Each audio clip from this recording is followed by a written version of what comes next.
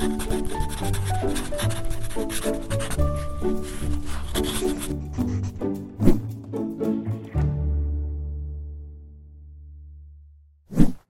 I'm Sarah Fry. Welcome to Pat and Pod. Pennsylvania's multi-tiered system of support, known as MTSS, is a comprehensive school improvement framework of evidence-based academic, behavioral, and social-emotional supports that meet the needs of all students, including those with disabilities. Today on Pat and Pod, we'll learn about one LEA's implementation of MTSS, specifically for literacy. We'll focus on Tier 3 of the framework, which includes targeted interventions provided to struggling students in a small group setting. I am pleased to welcome our guest today, Shelley West, the literacy intervention teacher at Shaler Area Middle School, and Laura Miller, the training and consultation coordinator at Allegheny Intermediate Unit Number 3. Ladies, thank you so much for joining us. Thanks for having us. Yes. To get us started, can you just give us an overview of what Tier 3 interventions look like for you? Sure. In our middle school, we have an ELA period for the kids that's called WIN, What I Need. And some students are in a regular class for that, and some students come to me for Tier 3 intervention. These students are kids that are struggling with their reading skills, so I have an evidence-based program that I've been using to work with them to improve their skills. So, grand reveal. We wouldn't be interviewing you if it wasn't going well. What have the results been? It has been fantastic. Last year, I started with a small group of students. I had 8 kids, and we piloted one of the programs, and the results were just amazing. To give you an example, the students came to me reading approximately 60 to 70 words correct per minute on a timed reading, and they finished the year reading well above grade level, over 140 to 160 words per minute. And it was incredible. And their confidence grew. They talked about how they'd go to other classes and they weren't embarrassed to read out loud anymore. They were volunteering to talk. Their teachers came to me and said, these kids are just like different kids. And it was just wonderful to see. And then this year, we were able to expand the program. So now I have 6 classes, some 7th grade, some 8th grade, where I'm using the same program and we're seeing the same results. So you're seeing results within an academic year for these students, and those are pretty big jumps in some of those assessment data. I think it might be easy for our viewers or listeners to just think that, one, you're a miracle worker, which I'm not doubting, but it's the program, I think, that has done well, and the fact that it is evidence-based and it's comprehensive. Yes. We work on fluency, we work on decoding, vocabulary, comprehension, and the kids also sit with me when we do the screenings every 3 to 4 weeks so they can see their results. They know where they started and they see the gains, and that's such a confidence builder for them. I think it's important to note that not only are we seeing jumps in their words correct per minute, but that has translated to their STAR assessment. So it is translating to standards-based measures as well. Yes. So we're really excited that the students are showing an increase in their ability to analyze text and think critically about it as a result of working on their reading skills. Absolutely. So we've got we've got these evidence-based practices coordinated by you in this program. Mm-hmm. Has it been easy the whole way? I mean, we're seeing really significant changes. And like you said, not only with students' academics and their assessment data, but their confidence, their engagement in other classes. Yes. Is it just easy as that? Like 1, 2, done? No. What have the challenges been? So I think a lot of it came down to scheduling, because where do you fit in a period where we can give the kids this support with their already busy schedule? So our administration worked to create the class that I mentioned, the What I Need period. So these kids aren't missing any other instruction. They're coming to me for this Tier 3 intervention, and other students have the same class, but they don't need this level of support. So they're doing other activities with a different teacher. So I think once we got past the scheduling hump, that was one of the biggest obstacles to overcome. From your perspective, you know, as a collaborator and supporter, have there been any other difficulties or interesting challenges that you can speak to? Absolutely. So Shelley and I have talked often about the fact that she kind of embarked on this journey during the first year of COVID. Yes. And it was a challenge. You know, it was a challenge. There was so much on her plate and on the plate of every teacher in this LEA. And so really engaging in the hard work of meeting kids where they need support was not, while everybody wanted to do it, it wasn't top priority. And so it's taken a while for us to grow our collaboration and relationship surrounding supporting this implementation. But there were a lot of pieces to put into place. Yes. In growing your professional knowledge, getting you the right resources, identifying the correct students, and getting the district to buy in on the concept. Yes. You know, those were all challenges that we faced, but I'll say that we worked collaboratively well together. Yes. And we just problem solved, just like the MTSS framework calls for. We problem solved around every barrier we ran into. Absolutely. Laura was a great resource for us because she has the knowledge of different programs to try, what's going to work with kids, what the research is saying. She analyzes the data. And so that's been very helpful to us. So I can go to her, and I do often, you know, when I see what the kids are doing, and she's been very helpful. So that collaboration piece was important, but it was not easy during COVID because there was a lot obviously thrown at everyone. And so we just had to work through that too. And we worked together about a year and a half before we ever met face to face, which was a struggle. It's a struggle to really grow collaboration and relationship and trust between us even to that point. And certainly was difficult when I couldn't see the students in the classroom and provide that kind of coaching and support that went along with it. So we're thankful to be meeting face to face, right? And to be able to move from there. So you've had that initial pilot group of students that showed that big burst of success, and now you're expanding to another cohort of students at this time. And you've talked about your collaboration. How has that evolved? Like you said, being able to meet in person, but how has your collaborative efforts evolved, and has it grown to include other people? Yes, it has. So Laura has been able to come in, and she's met with my students. They enjoy when she comes in, because one of the neat things is my students traditionally are not recognized for their academic achievement. They're struggling readers in middle school. They don't do well. But now all of a sudden they are. So people are noticing them, which also builds their confidence. So Laura will come in and they get excited to talk about their successes.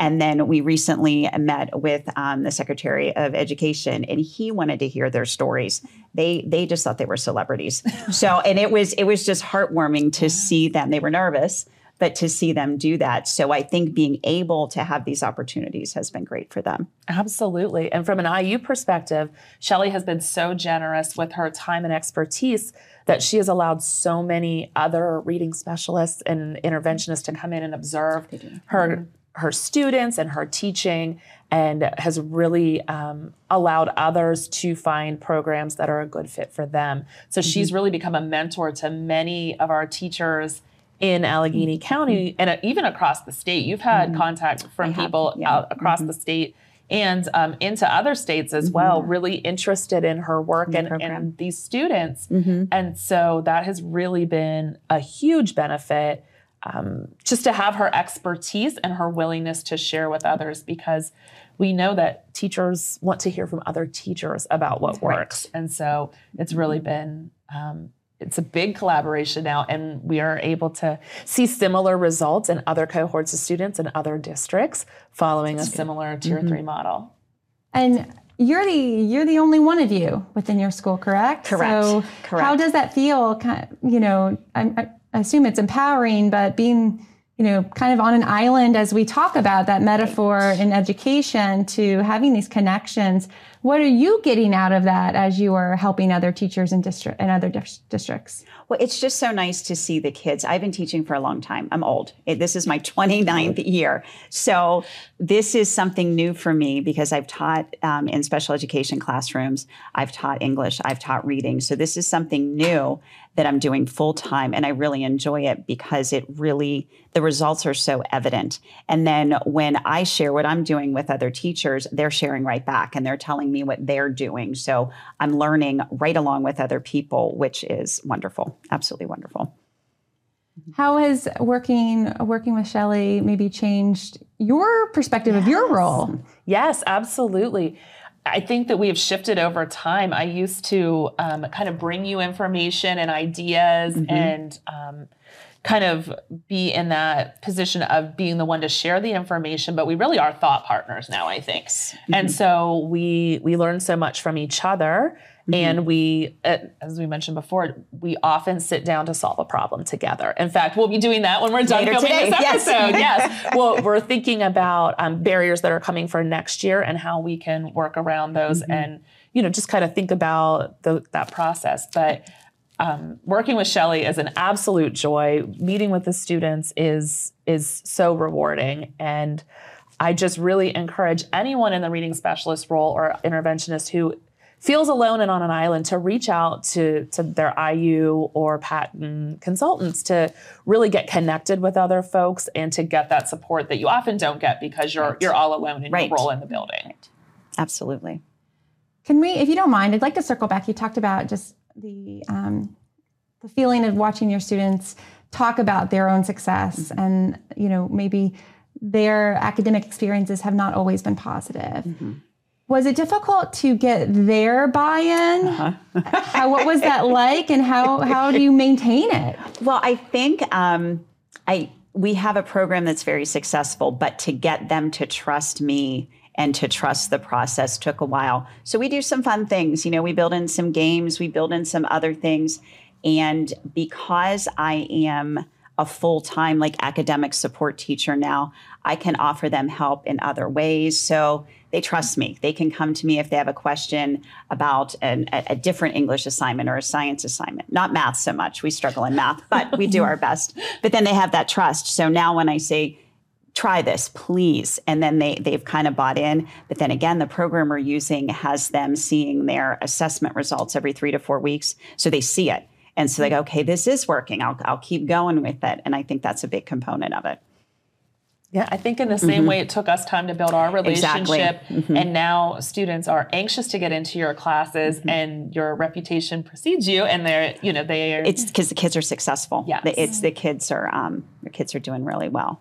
And again, and working with Laura, she's got the background knowledge. She knows about how kids learn to read, and she can teach that to me, so then I can bring it to the kids. So it's a good partnership, a very good partnership.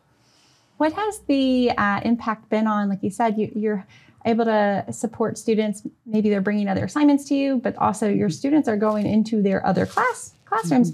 Have you gotten some good high fives around the building? How has that rippled out? So it's nice because the teachers will say, just talking about the kids, it's so nice to see so-and-so, they raised their hand and their answer was perfect. Or we were doing presentations and they got up and they just did it and they weren't nervous anymore. And I think that's the biggest thing that we're all seeing, because teachers come and go, programs come and go, but these kids are feeling like they're doing a really good thing. And that's the bottom line. That's what's important. I remember you telling me, and the student shared with me on the day that we met with PDE and the Secretary of Ed, that Shelley wrote passes for the students to come down at the appointed time to meet. And one of the teachers said, I don't know why this student's coming. They don't struggle with reading. So it was a student from last year's cohort, and who has improved so much that the teacher couldn't understand why this child would be involved in a reading intervention program. Yes. That was heartwarming. Yeah, yes, that was such a celebration. Yeah, that is a ringing endorsement for the work that student put in and the effort that you all did to help that student be successful. So you've sold me. I'm sure you've sold our audience. But for those that might still think, okay, they've got this great relationship, everything, they've got it in their schedule. If folks are interested, we always say, right, reach out, ask. Yes. But are there any ideas that you could share if folks are ready to start? Where do they begin? Well, I would say it has to be a collaborative effort, that you need someone that can bring the programs to you, and then working with administration to see where it fits in the schedule. And then, but we are obviously, we're willing to, share our stories with anyone that wants to reach out to us, and invite people in to visit and meet my kids, because they'll talk about the program too. Yeah, they're happy to. And I think it's important, as you were talking about, to find someone and connect with someone who has the background knowledge. So I am by trade a secondary ELA teacher as well, and have not always known how children learn to read. And so wasn't able to support my own students in that way, but have been very privileged to get to learn so much about how students learn to read and be involved in that process that now I can turn around and support teachers. But as secondary English teachers, we're not taught how to support students who are struggling readers. We can accommodate them, but we don't know how to teach them to overcome that. And so really finding that partnership and connecting with others, engaging in that work is so important to anybody engaging at this work at the secondary level. A lot of folks are skilled at that at the elementary level, but at the secondary, it really is still not widely practiced, right? So finding folks engaging in that work is really important so that you make sure you're making good decisions and you have good thought partners to work with. Absolutely. So thinking about that, and I appreciate you, kind of spotlighting for us the differences in educator backgrounds, focusing on literacy, putting that all together in this framework of MTSS. What is important to know? What is it about MTSS as a framework that makes that possible for you all and possibly, hopefully, other LEAs? That's you. Oh, sure, absolutely. So I think what really is spotlighted is that when we look at an MTSS framework, if a student makes it to middle school and is still not a proficient reader, we have to service that child in not just accommodating them, but teaching the child to read, right? So even though we may not have educators who are prepared at the secondary level to teach students to read, we have to get that way. And so making sure that we're supporting educators to in turn support students is critical, and making sure that we're using the data-driven model to know what the issues are that students are facing so that we can help them overcome them. Absolutely. And that's what we got from Laura, and that was like the collaborative effort, and that's what we were able to do for our kids in our building. From your perspective, what is the biggest, not just the results themselves, but like the biggest leap between the world of before MTSS and after? Can you nail it into one thing? I think it's kind of what Laura said. It's a concentrated effort to target what the kids need. And I think it comes with learning from the people that have the background knowledge. Before, everyone's always trying. We know we have kids that are struggling. How can we fix it? But I don't think we had the tools or the knowledge to do it. Now we're getting that. So we're using our time more wisely with the kids because we're working with people like Laura who are teaching us how to teach the kids. And that was the missing piece, I think. Not from lack of effort. We were trying. We just didn't have the resources. And now we have them. So you shared with me once that it's really given you a lot of joy. Absolutely. I would have to say 29 years, this is one of my best, just because you see the results in the kids. Yes. And it's wonderful. Absolutely wonderful. And I think for folks in my position, right, if you work for an IU and you're supporting districts and it's outside of your comfort level, you have to reach out to your fellow TAC and to patent educational consultants, because there is a wealth of knowledge in Pennsylvania and everyone is willing to share it. We just have to go get it. So true. Well, both of you, I appreciate both of you sharing that. And that's an idea that's going to stick in my mind. Like you said, we're all trying, but working together collaboratively and putting the right pieces in place using data and evidence-based practices. You're coming out of the classroom every day with joy, and your students are finding success. Yes. So I thank you so much for sharing your stories with us and our audience. Thank you. Both of you. And I'd also like to thank, as always, our producer, John Ragsdale, and to our audience. Thanks for joining us with this story. I hope you will come find another Patent Pod episode to watch or listen to in the near future.